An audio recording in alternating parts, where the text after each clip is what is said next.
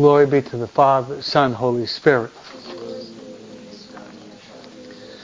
Saint Joseph, pray for us. Right, so we're going to talk about Christmas and preparation for Christmas. Going beyond Santa Claus, Rudolph the red-nosed reindeer, and Frosty the snowman. We want to go beyond that. Right, Jack? Yeah. So you have your sheet. You put your thinking caps on.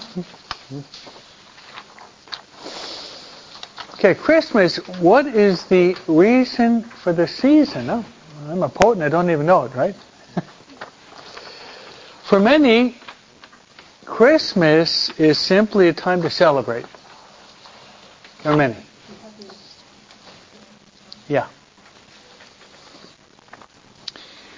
It is a time and season to have a lot of fun for a lot of people.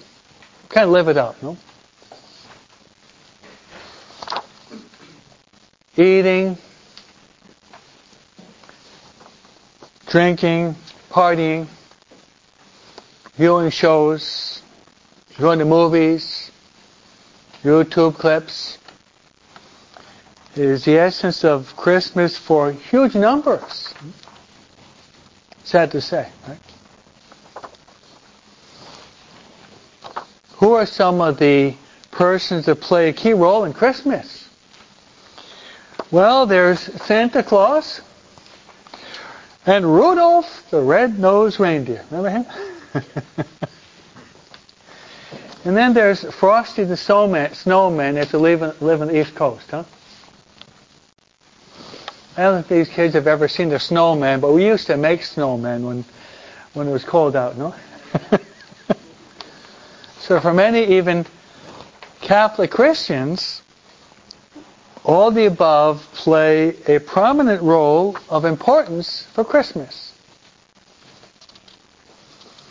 For us, there's a deeper meaning for Christmas. So going beyond the paganistic, materialistic, hedonistic view of Christmas, there's a truly authentic reason for the season. Amen? Reason for the season. Our response, Jesus is the authentic reason for the season.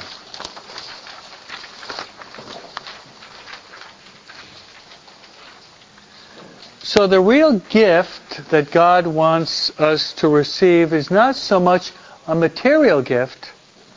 Rather, the gift is a person. That person is our Lord and Savior Jesus Christ. Amen? Yeah.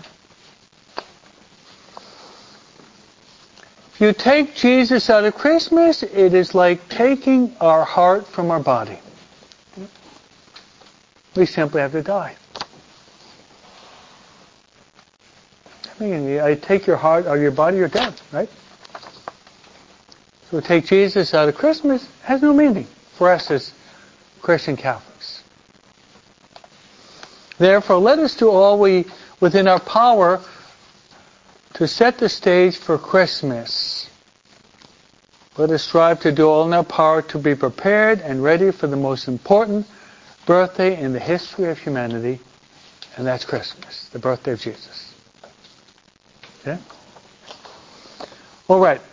Let's test our knowledge of the real Christmas. Rita, could you close the door? Thank you. The season. The season leading up to Christmas, I'll give you a hint. I talked about it 2 weeks ago. I spent a whole hour on it.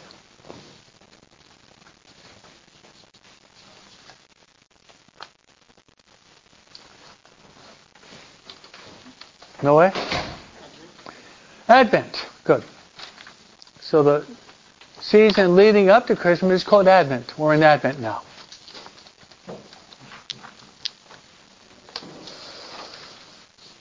Okay, now we celebrate Our Lady of Guadalupe last Sunday, but any of you remember how many candles we lighted in the Advent wreath? And what are the different colors? We spoke about that. If you have a long-term memory that goes beyond 2 weeks. Huh?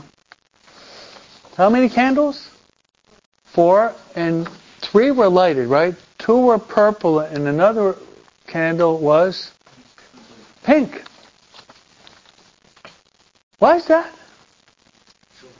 Joy, because Jesus is about to be born, and that's a reason to be very joyful, right? Yeah. So the reason is the joy of Christ who's about to be born. The pink is joy. You notice that the priest came out in pink. And the Mass of Our Lady of Guadalupe, not all of us came out in pink because we didn't have enough chasubles of pink. But those who were able to wear it, they wore the pink.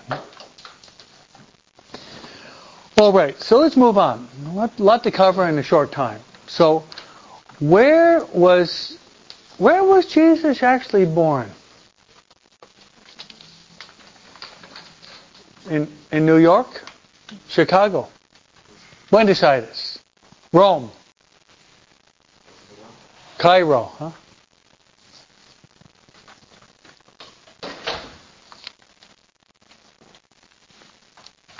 Where? Close but no cigar, as we say.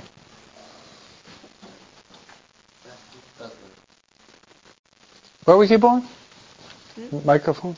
Where was he born? Go ahead.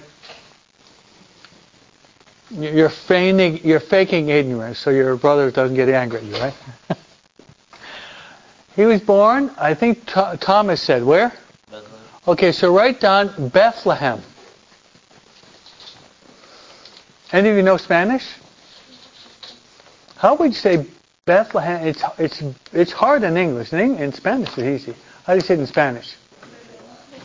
Belén. Okay, so English is kind of a hard word to pronounce. Bethlehem. So he's born in Bethlehem.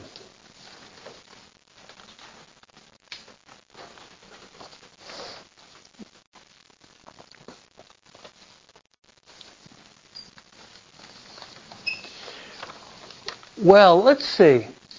You seem to be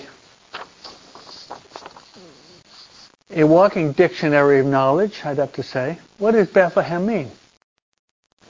You don't know. I think you know. Joseph. Wait, is it the house of bread? You got it. Hey. So why don't you write down next? Very well. Very good. Bethlehem means the house of bread.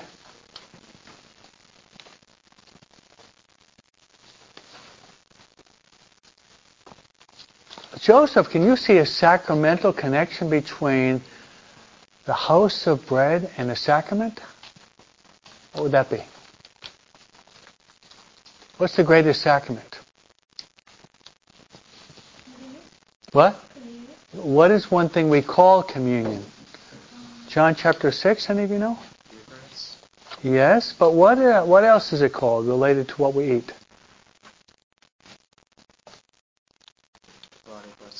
It's the bread of life, okay? So it's the house of bread. So Jesus is the bread of life. See the connection there? So the bread of life was born in Bethlehem because that's a house of bread. Very appropriate, right, Jack? Yeah. And if you like the Bible, you can find that in John chapter 6. It's called the Bread of Life Discourse, okay? John chapter 6, okay?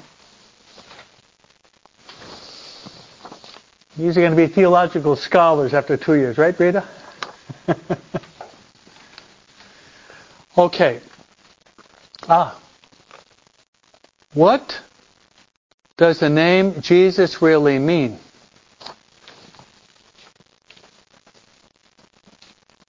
It means Savior. It means Savior. When the Archangel Gabriel announced to Mary that she was going to be the mother of God, she said, His name is Jesus because He will save the people of their sins. So Jesus, and then He gives a definition of what His name means. He will save the people of their sins. So Jesus saved us from what and who? That's number 5. He saved us from eternal death.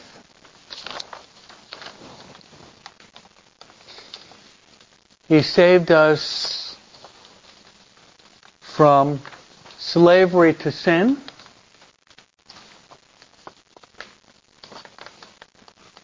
He saved us from sadness. And the last is He saved us from the fires of hell. Now, that's pretty important. Saved us from the fires of hell. He saved us from all those bad things, and He gave us life and life in abundance.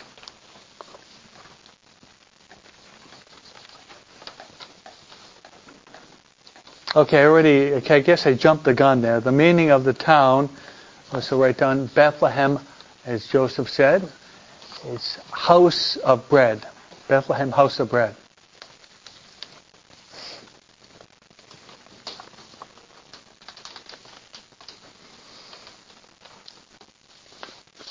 So now, who were among the first to visit the infant Jesus? So Jesus is born, there's going to be people that come to visit Him. You know?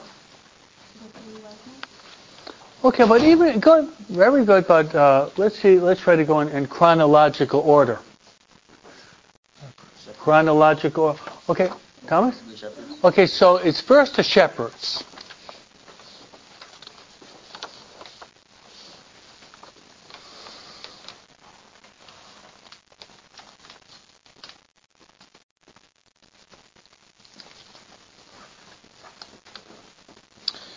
Okay, so the first would be the shepherds. Okay, what do they teach us? Various lessons they teach us. Okay, write down silence,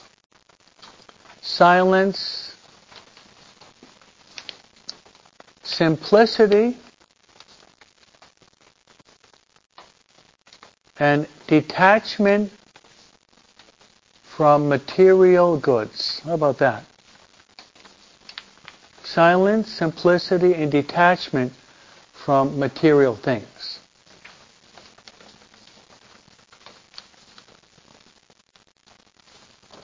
Now look at our modern world.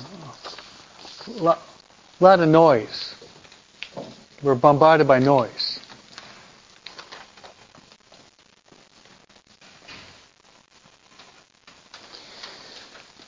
When I was studying to become a priest, I studied in Rome. So I studied in the city of Rome. And I lived in probably the noisiest house in Italy. And I'll tell you why. Because if you ever go to Rome, go to Via Casolina, the parish of St. Helena. It was the noisiest place in the world. Right over us, very close, was the Fiumicino. Know what that is? It's a famous Roman airport right over us, no? And right next to us was train tracks. Okay? And next to the train tracks was a busy city street. And the sidewalk, I don't think they have it today, but you remember Reed and Mary mopeds? Do they still exist, mopeds? No, I guess not. It's kind of like a motorcycle, a mini motorcycle. Do they still make them? Okay. But they make a lot of noise. So they'd be driving right in front of my window. And then they didn't have cell phones because this is 38 years ago. There'd be the telephone calling one of the priests. Then there'd be the loudspeaker. And then next to our robe, we'd have the courtyard where the Italian boys would be playing soccer and yelling. Then having a roommate that would snore at night. I mean, it's a miracle that I'm not deaf. And that was 4 years. Can you imagine that? Really, it was 10 different things, no? And then the Italians would blow off firecrackers too to make things even more interesting, no? But I got through it, no? No, I love silence. No wonder why, right? So, see, it's the importance of silence. I don't know how I ever got through that, no? I still can hear pretty well.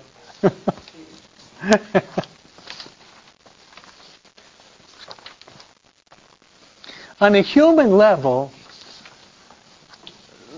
some of the greatest discoveries in the world came about in silence. Albert Einstein, Albert Einstein, the theory of relativity, that was discovered in silence, right? Did you ever hear of William Shakespeare? Oh, they haven't heard of William Shakespeare. Yeah? Okay. So he wrote his masterpieces. He wrote 3 different literary genres, which would be tragedies, histories, and comedies. They're all written in silence. Tomas, what would be the greatest theological work? I'll give you a hint. He's your patron saint. Summa Theologica. You got it, good. So the Summa Theologica was written by St. Thomas Aquinas. That was done in silence. No? How about Mary, the Interior Castle of Teresa of Avila? Was that written in silence? Yes. Yeah.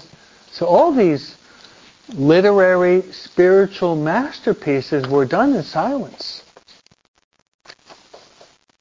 Are you afraid of silence?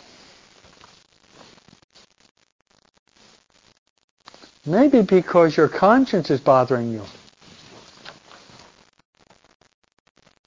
Shakespeare says in Macbeth, conscience does make cowards of all of us, no? In the silence of the night when we're not at peace with our conscience, it's like an executioner, no? So, it's important that we have silence. Do you know the first thing I do in the morning? I hear my alarm clock is about 5 o'clock. About 5 o'clock, get up about 5 o'clock.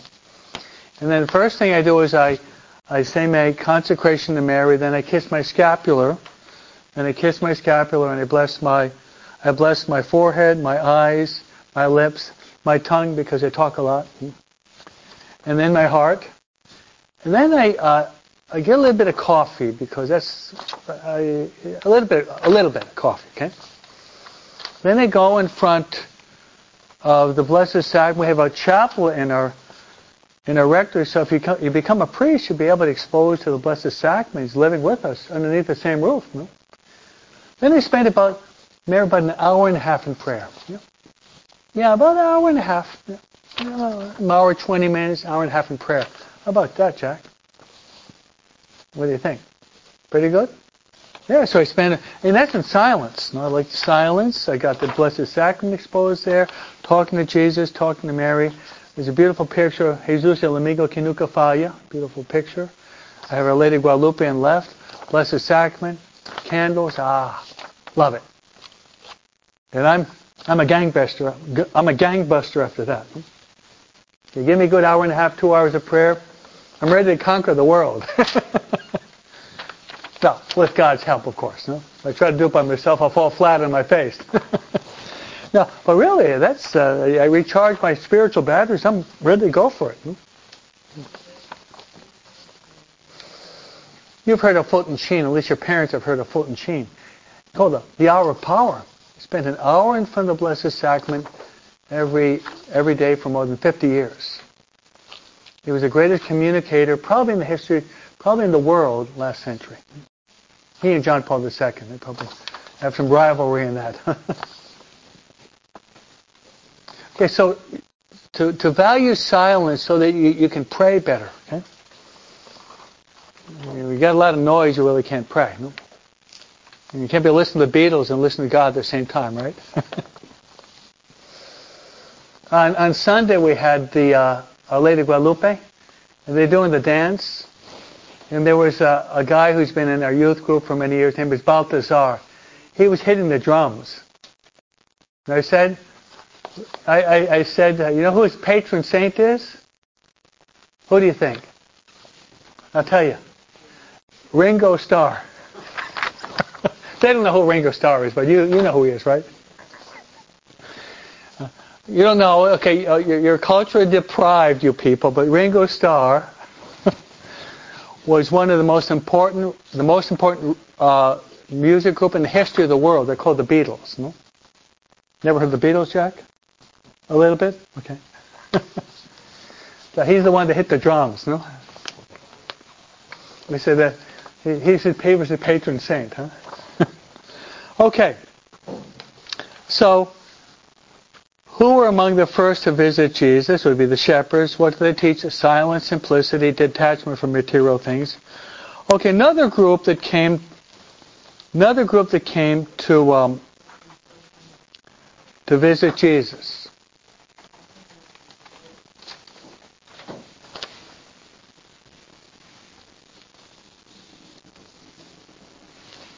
Hello, anyone home? Anyone home there? Hello? No one home? Anyone awake?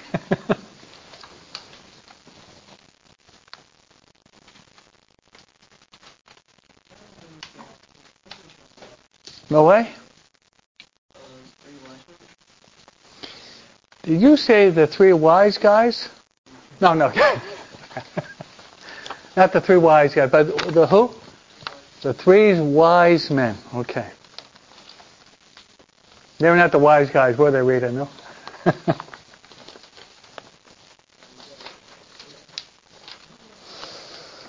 Do you know the traditional names that we give to these three wise men?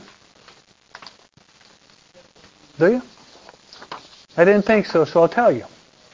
Okay, let's write down. These are the three traditional names for these wise men.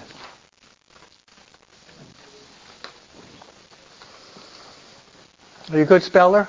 Balthasar is one. Balthasar. Good speller, Jack? Balthasar, sound it out. Balthasar. Okay, the next one would be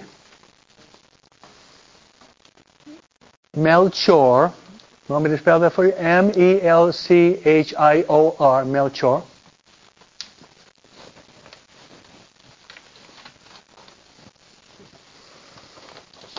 And what does a fish do if you pull him out of water, Mary? He gasps, right? So his name is Gaspar, okay?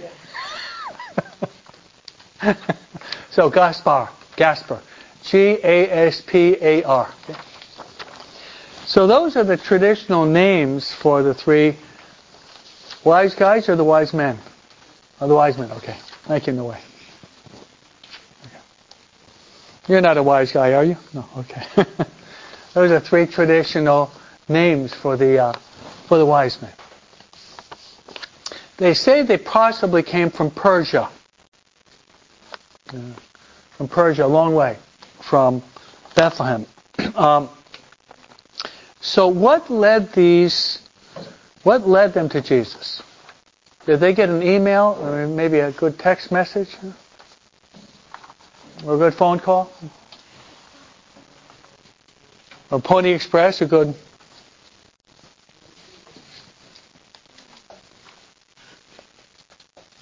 How'd they know?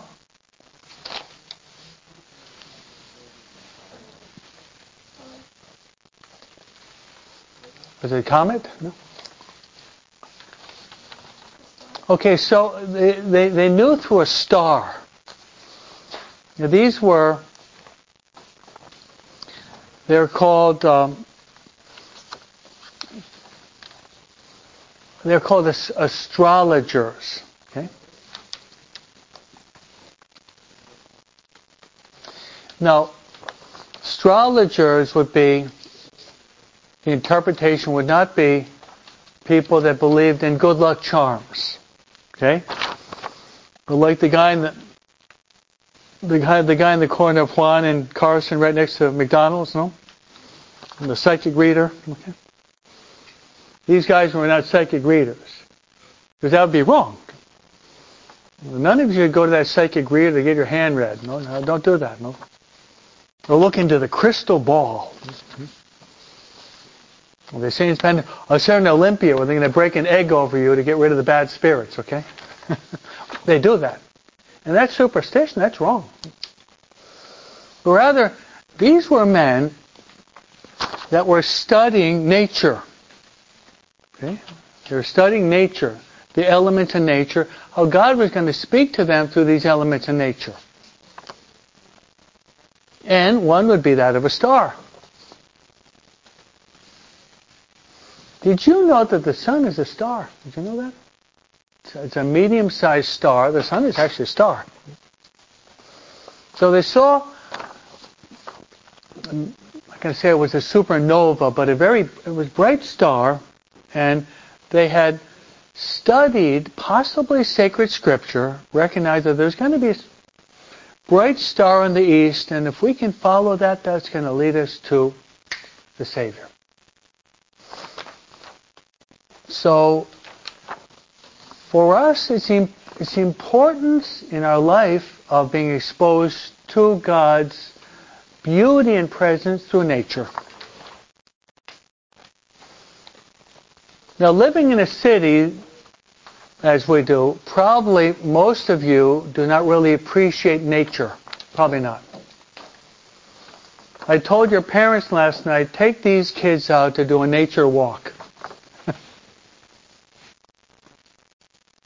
No, you're brought up and raised here in Southern California. I was brought up and raised on the East Coast, okay? Which is very different. I'm not going to say it's better, but it's very different there because you have a foliage season. Right here, you really don't have seasons. But if you ever go to the East Coast, you've got 4 very clear seasons. You got fall, you got winter, you got spring, you got summer. Very clear. In the winter, you got snow. You might call autumn, we call it fall, because of the leaves fall in that time. Summer, it gets blisteringly hot and humid. In spring, you don't see it, but the flowers blossom in spring. So very clearly delineated, defined seasons on the East Coast.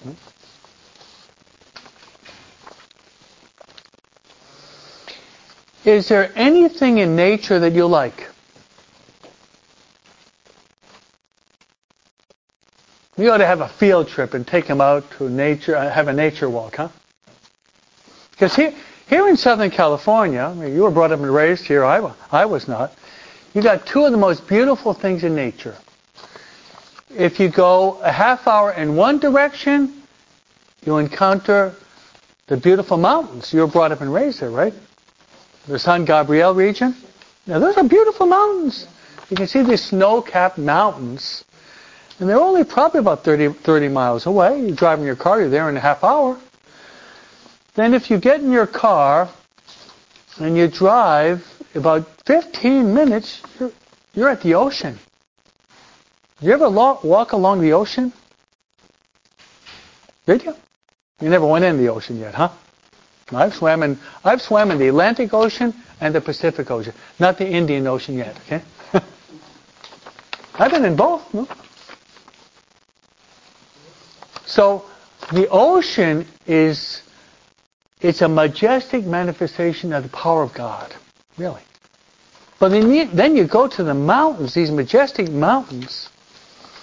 None of you have ever climbed a mountain. I've climbed mountains. The Alps in Italy. I climbed the Alps. As well as Mount Kearsarge in New Hampshire. You know what? One thing I really like is I like the sun. I'll tell you what. Did you ever see the sun rise? You ever see the sun rising? And it's almost as if God is a painter. Almost as if God has a paintbrush. And he's swiping the sky, and it's yellow, it's orange and red. Isn't that beautiful? Have you ever seen the sun go down? My mom lives in New Hampshire, and she has a house, his patio is called Miramar, overlooking a beautiful lake. And I'm having dinner with her. It's about 8 o'clock, and the sun is going down, and you can see the sun going down and down and down, and it's touching the water, and then it's almost as if the water has a mouth, opens up its mouth, and it swallows the sun. Then you can just see the glimmer of the sun over the water. I'm a poet, I didn't it? If you're a writer, you're aware of these beautiful poetic images, huh? Isn't that beautiful? Yeah. I mean, I'm watching with my mom. Look at that, Mom. See, the sun is on the top of the water. After 3 minutes, it's half in the water, and after 6 minutes, it disappears. You just see the glimmer of the sun over the water. See, that's beauty. Okay? And behind the beauty is God. God is the creator of all beauty. Wherever have beauty and goodness and truth, the transcendentals of Aristotle and Thomas Aquinas, wherever there's goodness, beauty, and truth, God is present. I'll tell you another thing that really impressed me.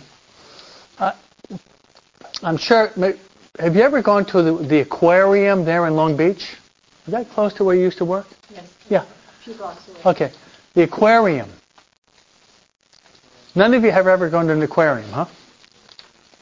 You know what I like is, I like the fish, but the variety of fish. Because even if you look like at a sunfish, or an eel, or maybe a catfish, you ever see catfish, actually, they've got whiskers, no? Even within the catfish, there's a variety within the catfish.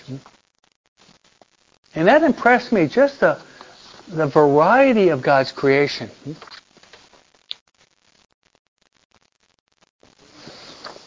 Now there on the East Coast, it's called foliage season. At the end of October, the beginning of November, you can see, if you're driving north from Boston, New Hampshire, Maine into Canada, you're going up north, you can see hundreds of miles of these trees, and it looks like you're going through a rainbow of trees. And on one leaf, you can get 5 colors. Do you believe that? It's incredible. No, one leaf. You got yellow, orange, red, blue, and brown on one leaf. I mean, how could anyone say that God doesn't exist when you got so much beauty in nature? Behind this beauty in nature is God himself. That's what the psalmist says. The fool says in his heart, there's no God. A fool.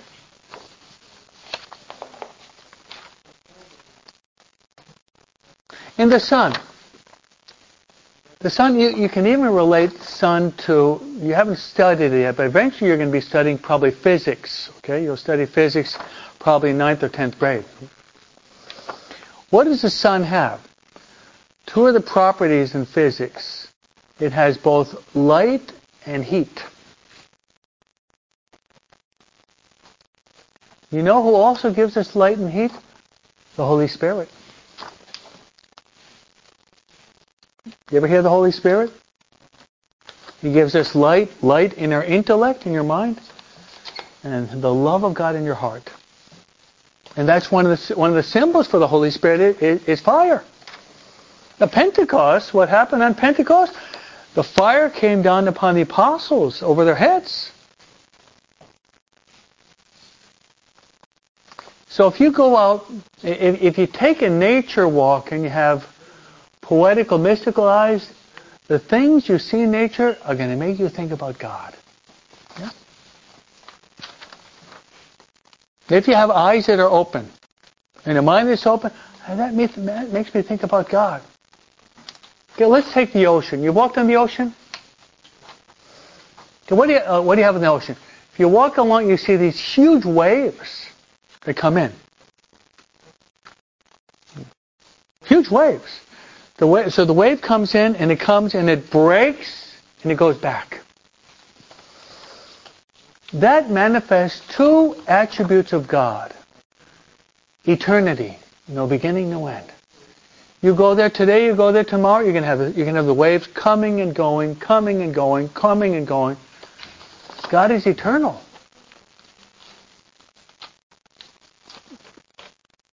But also, sometimes the waves can be so powerful. Probably about when you were born, there was a wave, a tsunami. That's a tsunami that engulfed India, Thailand, and Malaysia, and it killed, I think, about 250,000 people. That was back probably about when they were born, 14 years ago. Remember that? You see the power of those waves going up and descending upon and actually destroying these cities.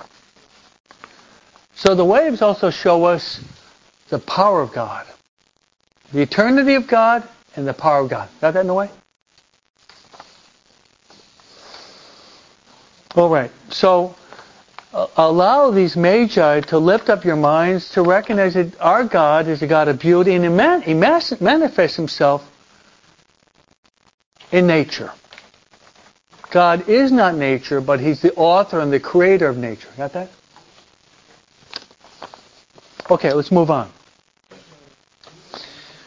So, what led them would be the start. Interpretation for us is that God speaks to us through the beauty of nature. God speaks to us through the beauty of nature. If you have eyes to see and ears to hear. Did you hear me? Okay, so these three wise guys or wise men? Wise men, thank you. No, these three wise men brought gifts. Do you remember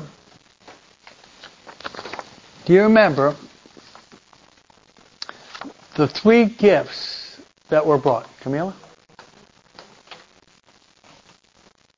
I think you remember. Probably remember in Spanish, huh? Go ahead. What were those three gifts? Oh.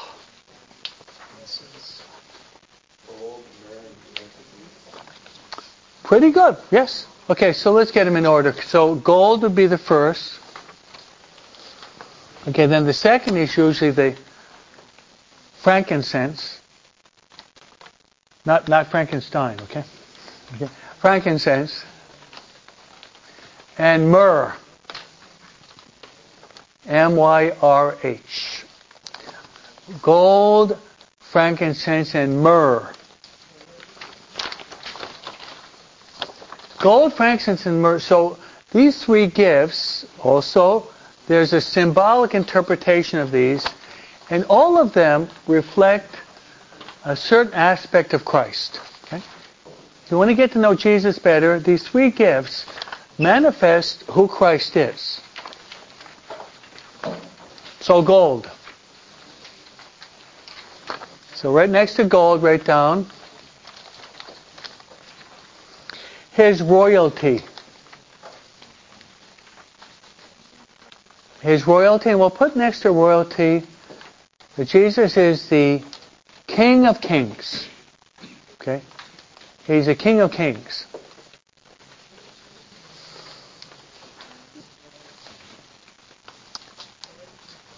If you have a certain Mexican lineage, you like to hear Que viva Cristo Rey, right?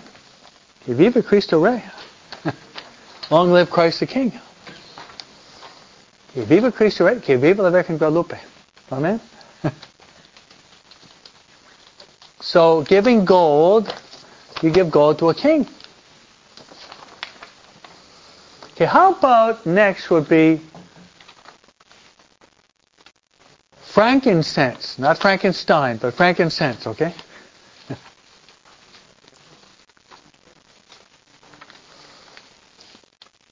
Frankincense. We have here some altar servers, huh?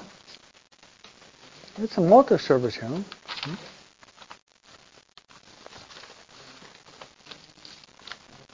Some altar servers here.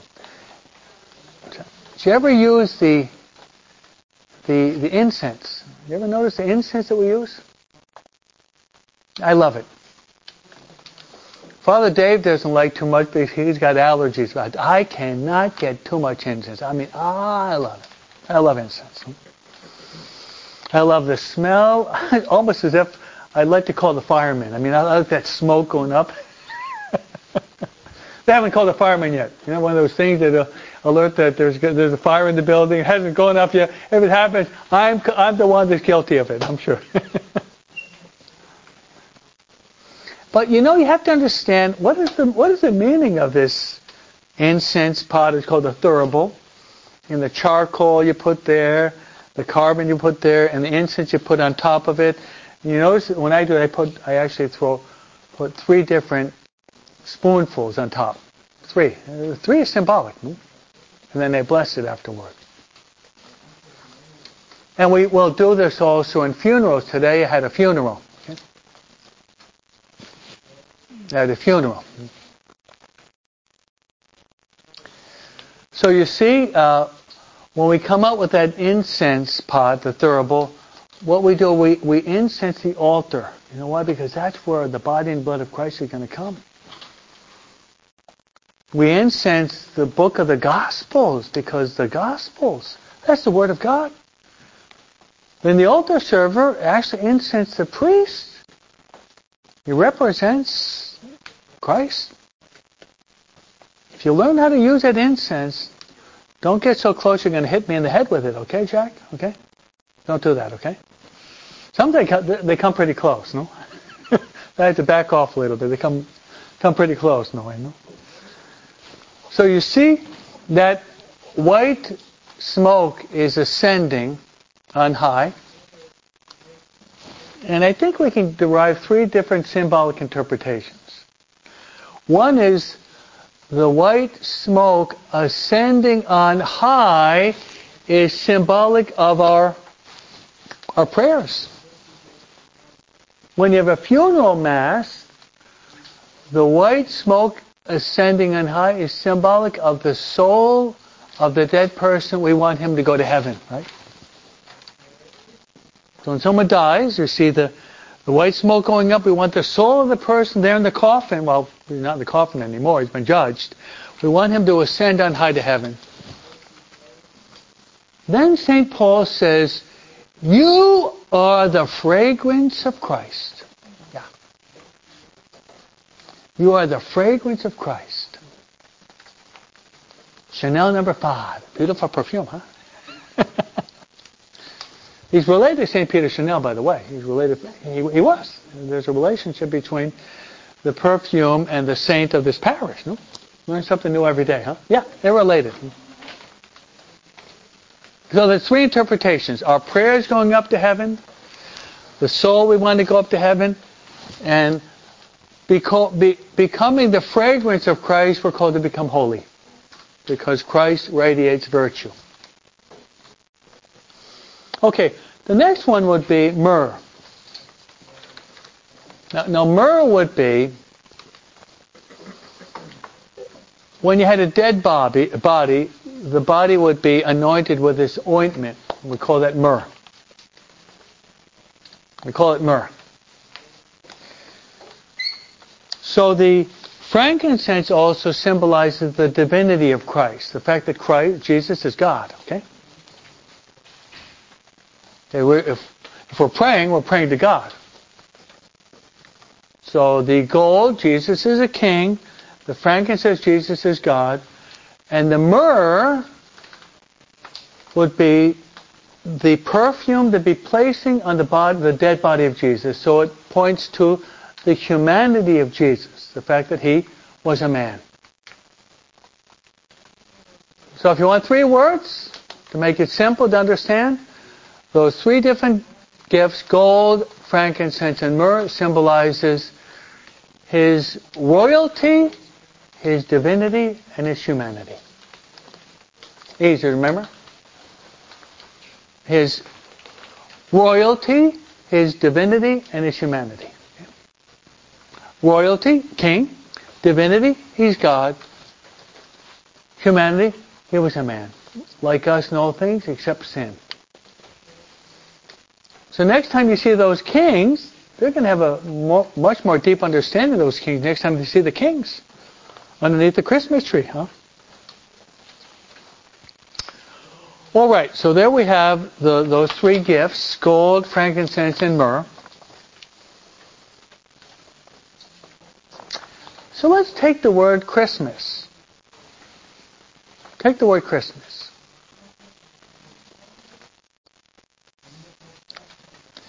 In Spanish, the word is Navidad. In Italian, the word is Natale. Parlez-vous français? In French, it is Noël. So we're learning about 4 different languages today, right? So in English, we say the word Christmas. So Christmas is a compound word. Do you know? You guys learn a little bit of grammar? You have a simple word, a compound word, right? So it's a compound word, Christmas. So let's divide that word into 2 words. Are you ready? Christ. And then we have Mass. So it means the Mass of Christ. How about that? Interesting, huh? Christmas, Christ, Mass. The Mass of Christ.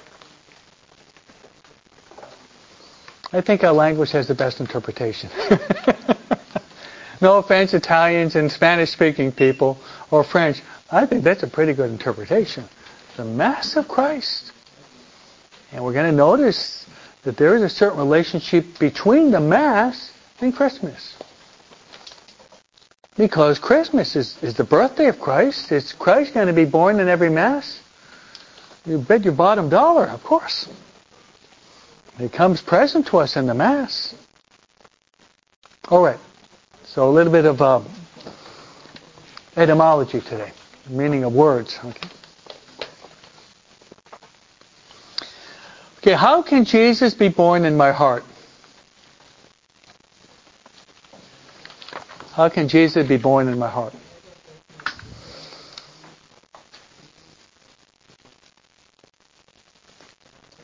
I'll tell you. When I lift up the host in the Mass and I say, this is my body, and I say, this is my blood, that's el gran milagro. That's a great miracle. What's happening in that moment is there's a great miracle happening, is that Jesus was born in Bethlehem 2,000 years ago. He's born in my hands every time I celebrate Mass. And when I say the body of Christ, amen, He's born in your heart.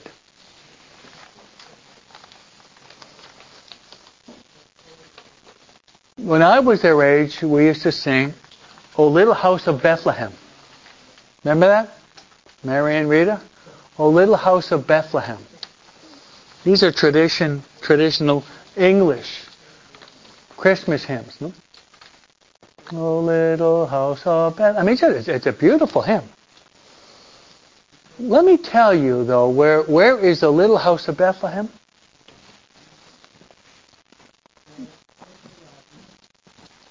I'm going to tell you where is the little House of Bethlehem. Right in your heart. Right in your heart. Okay. Right in your heart. Yep. Right there. Your soul, that's una casita. That's a small house. You receive Holy Communion, Jesus is born in the very depths of your heart. Wow. That's beautiful if you think about it. So we want to welcome Him, don't we? We don't want to say what they said the innkeepers, there's no place for you. We don't want to say that, do we? No. Remember that? There's no place for you? Jesus could not find a place in the inn. He was rejected. We don't want that to be us, do we?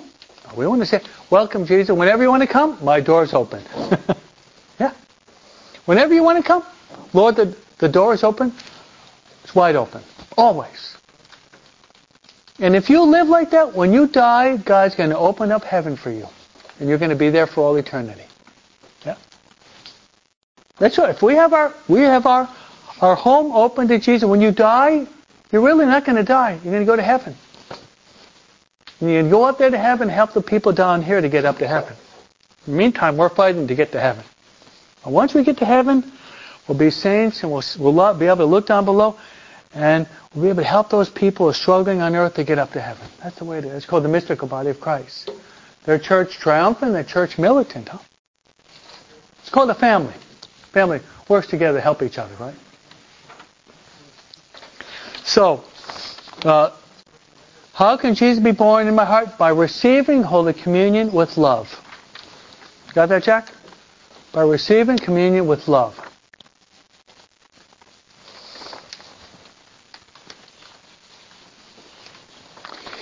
Do you know, about 100 years ago, people received communion about twice a year. Yeah. You know that? There was a Pope, Pope Pius X. You know that story? What happened, Tomas? Yes, so St. Pope Pius X, who lived about 110 years ago, he reasoned, why can't children receive Holy Communion? So he lowered it to the age of reason, which is about 7. Now, little children can receive Holy Communion. But 100 years ago, like teenagers or adults would receive communion, and they would receive communion for Easter and Christmas, and that was about it. How often can we receive communion now? Do you know? Every day. You can even receive communion twice. You go to two full masses, you can receive communion even twice a day. Wow.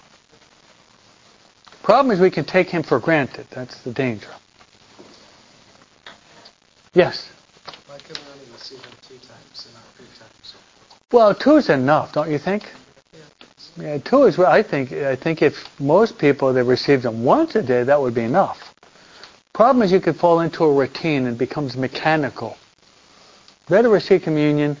You really prepare yourself well, a lot of fervor, than maybe rushing from one mass to the next. So you have to prepare yourself.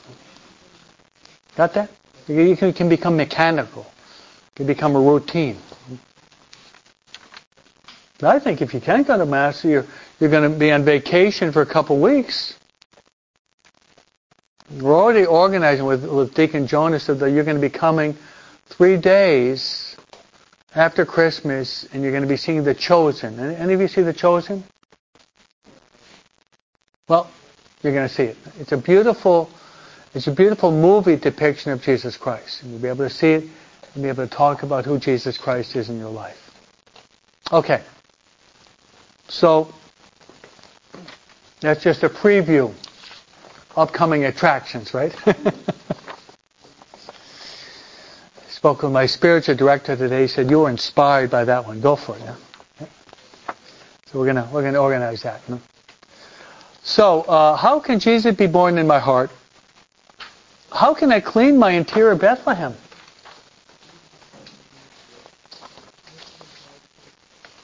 How can you clean your interior Bethlehem? I'll tell you, go to confession. Yeah. Go to confession. You're cleaning out the dirt of your soul. You're making your interior Bethlehem clean so that God can come there with a lot of joy, right? And who better to do it than Father Broom? Clean sweep with Father Broom. Right, Rita? You thought that was Father Larry, no? Father Broom, okay? Clean sweep with Father Broom, huh? Clean sweep. Whew.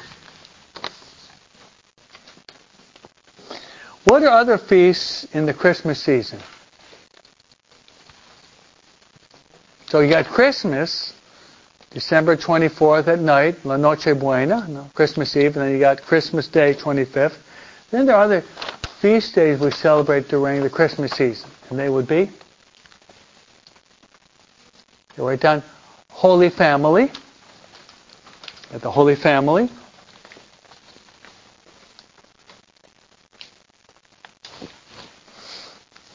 Then you have Mary, the Mother of God.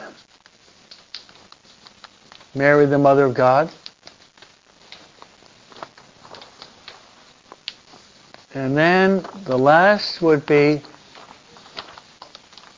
the Epiphany. Epiphany, which would be the feast day of the kings. Those are the 3 principal feast days that we celebrate in the Christmas season. Christmas season ends with the baptism of Jesus. And we enter into ordinary time, up until Lent, right? Okay, so write down 3 gifts that we can give to Jesus for his birthday. We want to give him gifts, right? Okay, 3 gifts. So one gift would be, hey, making a good confession. What do you think, Mary? Rita, you agree with that? Making a good confession, that's a good way to give Jesus a clean heart, right? The best gift, yes. And the second letter B would be, receive Holy Communion with great love. And that's Christmas, Jesus being born in your heart. So receiving Jesus with great love. And I would put next to it as often as possible.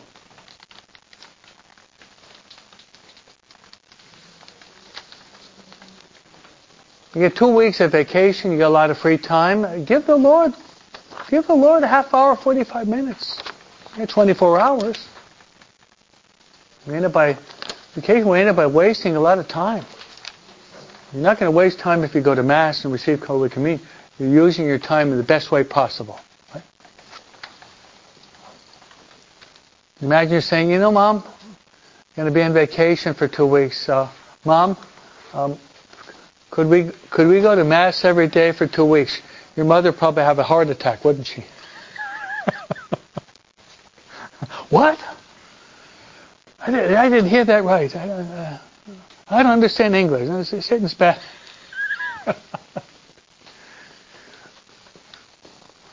They might be surprised, but it would be a very happy surprise, wouldn't it? No, I think most of your parents would say, "Why? You want to go to daily Mass? I'll go along with you." No. So we take advantage of the opportunities that we have. Juan Diego walked 14 miles. And when I was on vacation a couple of years ago in New Hampshire, I actually walked 14 miles. I had a problem. I didn't have the right shoes on, so I got these blisters on my feet. I could barely walk for 2 days afterward. Make sure if you're going to walk 14 miles, you get good shoes and good socks, okay? Well, this guy walked 14 miles because he wanted to go to Mass. And he wanted to study his catechism. Even though he's 57 years old, he recognized he still had to learn a lot. Okay, then the next gift would be are